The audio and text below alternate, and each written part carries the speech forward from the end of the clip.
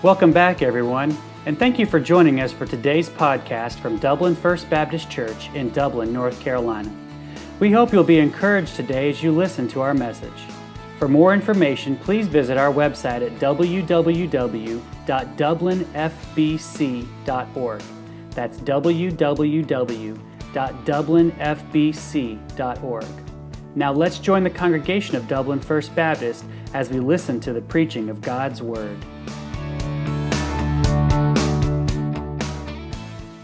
Got a different psalm this evening, not the typical moving from fear to faith outline that we've seen so many times in the Psalm 79. God's got a little bit of different message for us. Psalm 79. It's very similar to Psalm 74, but it was a long while, I think, before Christmas when we were there. And the context in both of them refers to when the Babylonians came into Israel and decimated the nation. In both of these psalms, that's interesting because the superscript of these psalms is short. Both of them, Psalm 74 and 79, just says a psalm of Asaph. And Asaph lived centuries before that actually happened. He lived when David was reigning as king. And so that's caused some people to doubt the human authorship of Asaph, thinking it may have been one of his descendants who recorded this as maybe more of a historical narrative. But I see no reason why that has to be the case, because who's the ultimate author of this psalm? It's God, the Holy Spirit, who inspired David and Asaph and Moses and all different other human authors to write these psalms. And so is it out of the realm of possibility that, like Psalm 74, that God would inspire Asaph to write these words down as a prophetic message about what would happen if Israel continued down the path of idolatry? No, I think that's exactly what is going on here. And the vast majority of this prayer song, honestly, it's painful. It's even frightening for us to read, and we'll read it here in just a moment. But I believe it's important for us to read because there's a strongly recognizable parallel to the state of the Church of Jesus Christ in our day in this psalm. Let's read it. Psalm 79, beginning verse 1. O God, the heathen are come into thine inheritance. The holy temple have they defiled, and they've laid Jerusalem on heaps. The dead bodies of thy servants have they given to be meat unto the fowls of the heaven, the flesh of thy saints unto the beasts of the earth. Their blood have they shed like water round about Jerusalem, and there was none to bury them. We are become a reproach to our neighbors, a scorn and derision to them that are round about us. How long, Lord? Wilt thou be angry forever? Shall thy jealousy burn like fire? Pour out thy wrath upon the heathen that have not known thee, and upon the kingdoms that have not called upon thy name. For they have devoured Jacob. They've laid waste his dwelling place. O remember not against us former iniquities. Let thy tender mercies speedily prevent us, for we are brought very low. Help us, O God of our salvation, for the glory of thy name, and deliver us and purge away our sins for thy name's sake. Wherefore should the heathen say, where is their God? Let him be known among the heathen in our sight by the revenging of the blood of thy servants which is shed. Let the sign of the prisoner come before thee. According to the greatness of thy power, preserve thou those that are appointed to die, and render unto our neighbors sevenfold into their bosom their reproach, wherewith they have reproached thee, O Lord. So we, thy people, and sheep of thy pasture, will give thee thanks forever. We will show forth thy praise to all generations. Let's pray. Heavenly Father, we ask you in your Holy Spirit to illuminate the truth of this psalm to us tonight. God, may we learn. You've given us this, for us, a historical narrative of what happened when your people didn't respond to your truth. We don't want to experience that ourselves. God, when we feel low, when we feel like there's not very many of us who believe like we do and live like we do, Lord, I pray that we would go to your promises here in this psalm to remember that you are here and you're present and you're keeping us and you're upholding us. And we ask these things in Jesus' name. Amen. So verses 1 through 4, they describe a pretty graphic catastrophe And we see in verse 1 the arena where this catastrophe occurred. As mentioned earlier, God is describing here the future invasion of Israel by the Babylonians that happened in 586 BC. And so it's future for them right now, and it's historical, of course, for us. And verses 1 through 4 are a very concise description, but they're still quite graphic, even in their brevity. Verse 1, a desperate cry from Asaph to God in prayer. He says, "O God, the heathen have come into your inheritance." He's saying, the heathen have come into our land, the land that you gave us. It's been invaded and taken over by godless people. I'm going to try to draw application here, really, in verse 1. Do you feel like this could relate at all to our current context? I think it's inarguable that the America of today, as imperfect as it always has been, it's far from the nation that our grandparents knew and prior generations to them knew. And I'm not saying that this is an identical situation at all. In fact, there's significant and even more sad differences here because we haven't faced an invasion of heathen armies from the outside. If anything, we faced an invasion of godless ideas from within. And the second part of verse 1 quickly takes the situation to an even more dire place. Asaph cries out, "Thy holy temple have they defiled." Jerusalem is in heaps. Asaph cries out in prayer again, "God, your holy temple, the place of your presence, the place you are worshipped by your people, it's been defiled by these godless invaders." And so again, is there a parallel for us here? I believe there is, though I wish I could say there wasn't or there wasn't yet. But instead, I think we would have to agree that in many ways, and in a very real way, the heathen, they haven't just invaded the land, but they've even invaded the church. We studied Hebrews 7 this past Sunday, and we understood Melchizedek as a type, an Old Testament picture of a New Testament reality. And whenever we come across, especially in the Psalms, but whenever we come across words and concepts like Jerusalem and Zion or tabernacle and temple, these are Old Testament types or Old Testament pictures of the New Testament reality of the church, of God's people. For instance, where was the presence of God located in the Old Testament at this time? It was in the Holy of Holies, the most inner part of the temple, right? And in Jerusalem. And so where is the presence of God located now, tonight? It's in the church, in the individual believers, and in a much stronger way when we gather together like we are right now. And verse 1 describes the invasion and the defilement of the place of God's presence, the center of worship back then. And we regrettably, we see the same today in our time. There are heathen, godless concepts, philosophies, ideologies that have invaded the church of Jesus Christ. The personhood of believers, that is under attack by these godless ideas. I mean, the very core of who we are. Because we have trusted in Jesus Christ as our Savior, we are united with Christ. Our identity is in Him, and it should be in Him. But biblical views of gender and the distinguishing roles that God designed, and He said it is good when He created that, that is now called into question. It's under attack by godless, worldly ideas. Humanistic, godless ideas about our identity being based not just on gender, but wholly on our ethnicity. They've invaded the church through critical theory. And as a whole, we are not doing too well in evangelical Christianity in defending against these godless ideologies. Church, God's word says that our identity is based on our relationship with God through faith in Jesus Christ. We are made in His image. That's who we are. We are who He says we are, not what the ignorant and wicked philosophies of this world say we are or what we can be. And we're facing the age-old question of deception that was first posed in the Garden of Eden in Genesis 3. Hath God said? That's what we're facing all the time, every day. That's what is streaming at us. And we better have an answer because our lives depend on it. And our kids' lives depend on it. And ultimately, more importantly, the glory of God depends on it.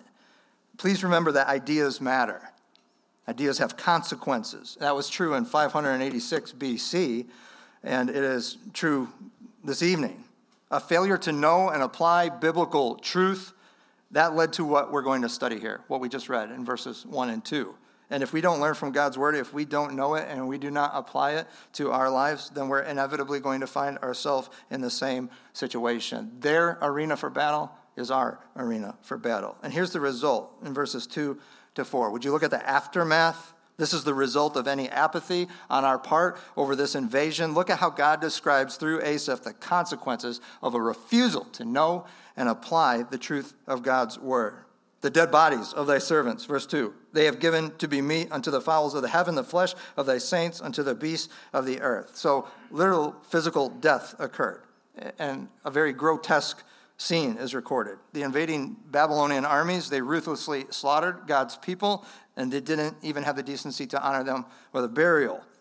Instead, wild animals devoured their corpses. In verse 3, it describes blood flowing like water in the capital city of Jerusalem, the land in which God's people lived, and in the center of worship at that time. And as a result, Asaph describes God's people in verse 4 as being a reproach to their neighbors.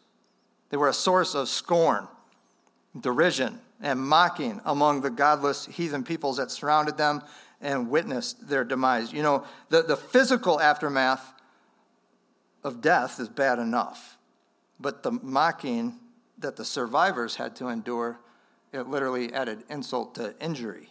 And the picture here is one of their faith in God's presence and power, and the purpose of their faith being ridiculed and called into question.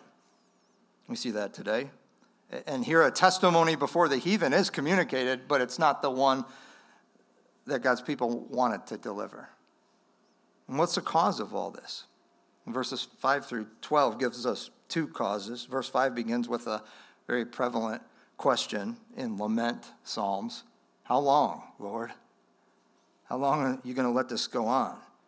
And we're introduced to a preliminary cause of this catastrophe in the subsequent questions of verse 5. Will your anger continue forever? Shall thy jealousy burn like fire? So a preliminary cause here is God's character. It's his anger and jealousy that are the first cause that's provided here for the catastrophic events of verses 1 through 4. And God's anger and jealousy, they may not be character qualities that we are all too familiar with, or we might not even be comfortable with ascribing them to God, but he is a jealous God. He is jealous for us. He is jealous for our faith. He is jealous for his glory. God proclaims in Isaiah 42:8, I am the Lord, that is my name, and my glory I will not give to another, nor my praise to idols. That's honestly what God's people had done. And I want to go back to the historical record in God's word. If you'll turn with me back, keep your finger here, we'll be right back. But 2 Chronicles 36, the last chapter in the history of Israel, right before 586 BC, when they were invaded by the Babylonians. Let's go to 2 Chronicles, and we'll look at verses 14 to 21. And as you're turning there, let me just give you kind of a preview. Verses 11 to 13, they describe the final reign of the king of Judah, King Zedekiah, before the Babylonian invasion.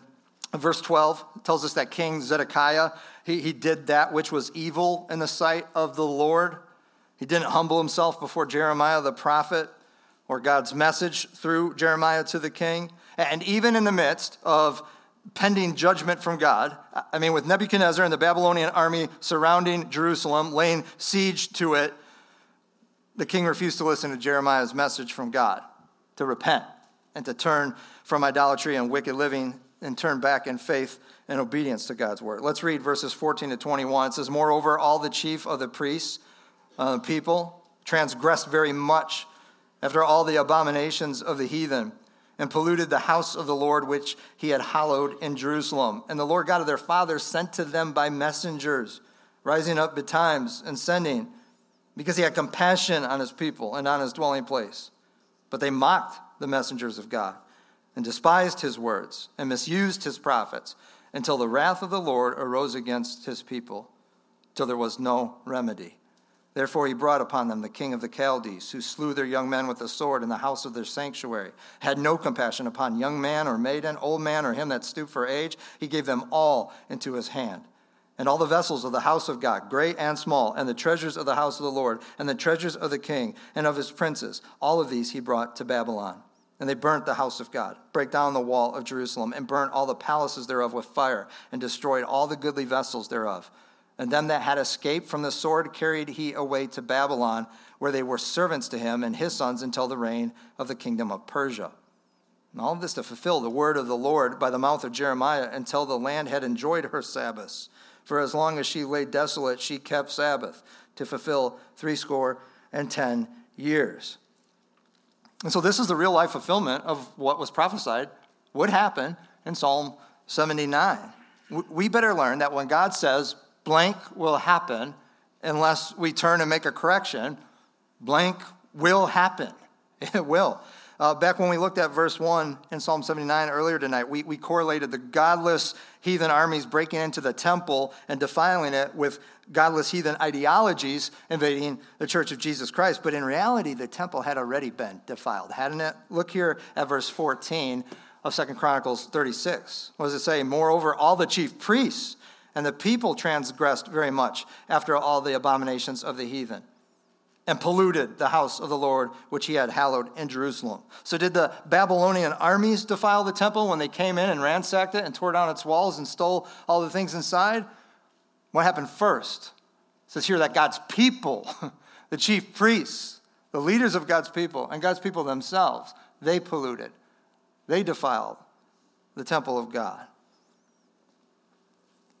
The description's clear. God's people brought sin in. And not to deal with it in confession and repentance, but to celebrate it, to worship it. Rebellious, godless, sinful, full of sin ideas, they became sinful acts. And God's own people defiled the temple of God by their embrace of these ways. What about the Christian church today? Is a threat from outside invaders or inside embracers of wickedness? Well, it's both. And the genuine threat to our experiencing good from God's hand and to God's glory, it has to be halted by us. That's who has to stop it. We do. Now let's go back to Psalm 79. Continue on there. In verses 6 and 7, Asaph prays an imprecatory prayer, calling God's judgment down, that God would pour out his wrath on these heathen invaders who God used. God used them in this catastrophic judgment of his own people. And Asaph's logic is this in verses 6 and 7. God, yes, we have sinned. And you're going to see confession and repentance of sin in verses 8 to 12. But Asaph's saying here, God, you are just and fair in this catastrophe that your character has caused among us. But these heathen, they don't even know your name. They have no regard for you. So we pray that you will deliver us as we repent and turn back to you by unleashing your judgment on them. The first cause of the catastrophe here is God's holy and jealous character. Exodus 34:14, God says, you shall worship no other God. For the Lord, his name is jealous. His name is jealous. He is a jealous God. Moses told God's people in Deuteronomy 4:24, the Lord your God is a consuming fire, a jealous God. But there's a second cause here, and it's really the foundational or underlying cause of the catastrophe of verses 1 to 4. It's God's people's conduct, and we've already referenced it there in 2 Chronicles 36. God's anger and jealousy from his holy character, that was an initial cause, but only because it resulted from the primary cause, and that was the sin of God's people. Their wicked, rebellious refusal to turn back to him. You understand? They refused his grace. A choice to embrace sin instead of him.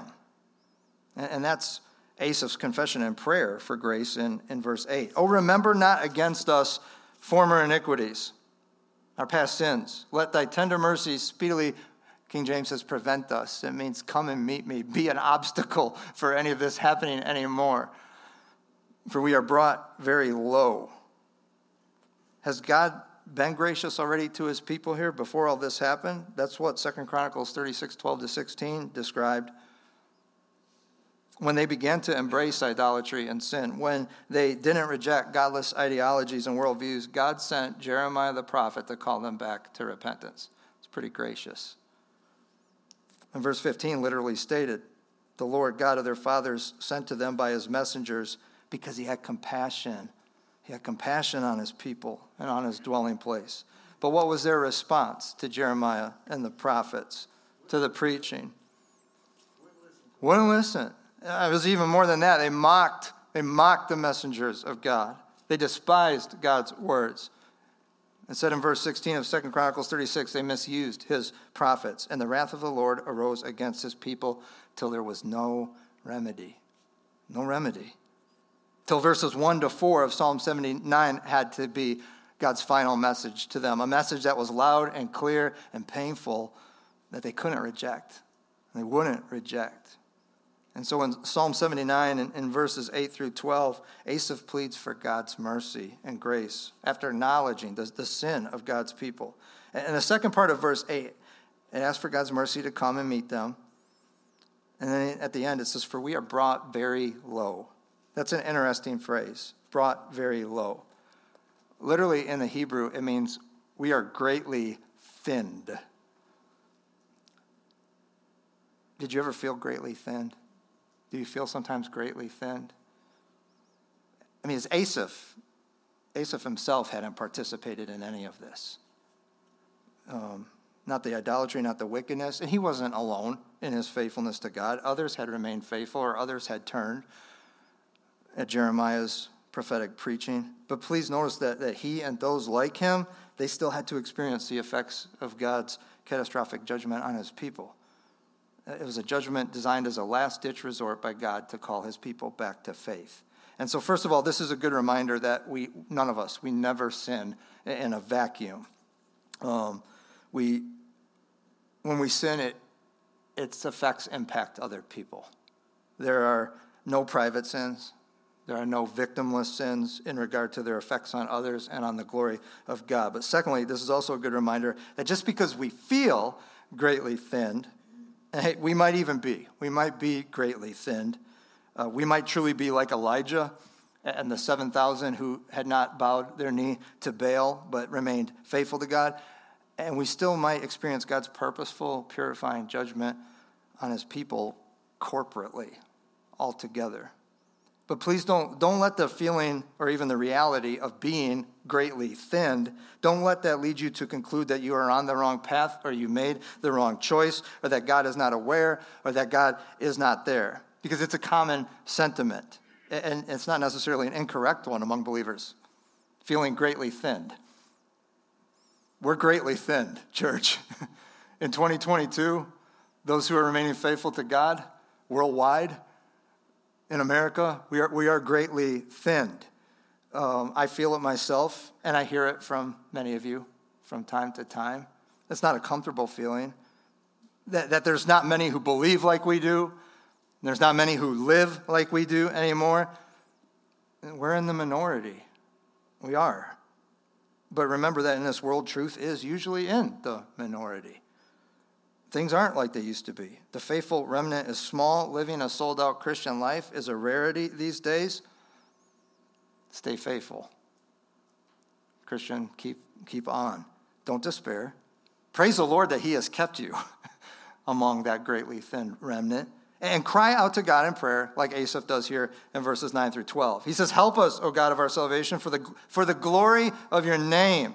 And deliver us, purge away our sins for thy name's sake. Why should the heathen say, where is their God? Let him be known among the heathen in our sight by the revenging of the blood of thy servants which is shed. God, let the sign of the prisoner come before thee. According to the greatness of your power, preserve those that are appointed to die. Render to our neighbors sevenfold into their bosom their reproach, wherewith they have reproached thee, O Lord. And so, in this prayer, Asaph appeals to God's character here. He's saying, do this for your glory, God, for your glory of your name. Why should heathen people arrogantly conclude and say that you don't exist or that you're powerless? Asaph saying, God, hear our desperate cry. According to the greatness of your power, preserve us and judge those who have completely rejected you with a complete judgment, Lord. Verse 13, I'm thankful for it. There's a bright spot in this psalm. It's here in verse 13. Here's the conclusion. It talks about a reconciliation to relationship. A song here that opened up with so much pain and complete despair that God's presence and power were called into question. It ends with an affirmation here by Asaph, and hopefully by us tonight, that God is. He is still present among his people. The current state of the Church of Jesus Christ notwithstanding. Look at what it says there in verse 13. Notice these little words. So we, thy people, we're still your people, God, and the sheep of your pasture. You're our shepherd. That hasn't changed, regardless of what the church is like and our culture is like. You're still our Father. You're still our shepherd. We might be a greatly thin sheep. That's not the fault of our great shepherd. It's due to the wickedness of the human will. And as mentioned earlier, our greatly thin state is due to a failure of some in the church to take a stand and to defend against heathen, worldly, godless ideas and actions.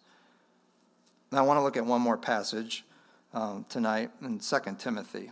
We went backwards. Let's go forward. 2 Timothy 3. This is Paul's last message right before he's beheaded as a martyr for Christ by the Roman Empire. In 2 Timothy 3, he's trying to encourage a young pastor named Timothy who's living in a world full of godless, wicked philosophies and ideologies, and how to be a Christian in that time. 2 Timothy 3, and we'll read verses 1 through 5. It says, "This know also, that in the last days perilous times shall come. For men shall be lovers of their own selves, covetous, boasters, proud, blasphemers, disobedient to parents. They'll be unthankful, unholy, without natural affection, truce breakers, false accusers, incontinent, fierce. They'll be despisers of those that are good, traitors, heady, high-minded, lovers of pleasure more than lovers of God. They'll have a form of godliness, but deny the power thereof. And from such turn away." It's so important that in order for this passage to have the power that God intends it to have, that we have to realize what is described here is not simply a characterization of the world in the last days. But remember, Paul is talking to a pastor here, and this is a letter to his church. And so in verses 1 through 5, God is having Paul describe the church in the last days. And if the church is like this, obviously the world is going to be more so on a greater scale. Are these ideas that we just read here in verses 1 to 5, are these actions, are they present in the professing church of Jesus Christ today? Yeah. As painful as it is to admit, they're not just present, but sometimes they're prevalent, and they're becoming more so. God said that this is what it would be like. So what are we to do? Do we just accept it and continue to do all we can to remain among the greatly thinned? Well, yes and no. Yes, in that God said that this would happen, so don't be freaked out that it is happening. He promised that it would happen. But no, we're not to just accept it with any kind of apathy. Instead, we need those who are part of the greatly thinned. First of all, we need you to remain among the greatly thinned, and then to be. We're to be Jeremiahs, and we're to be prophets who are proclaiming God's message in our words and in our deeds to others, saying, turn. Join us. We're to proclaim to those who are already among us, stay among the greatly thinned, so that they don't face the catastrophic consequences we read about in verses 1 to 4. What are we to do? We're to hold the line and obey God's command to us in Jude, verses 21, 22, and 23. He says there, keep yourselves in the love of God, looking for the mercy of our Lord Jesus Christ. Be expectant of his return.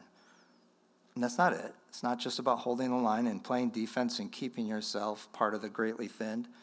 Verses 22 and 23 say, on some, have compassion, making a difference. And on others, save them with fear, pulling them out of the fire, behating the garment that's even stained by the flesh.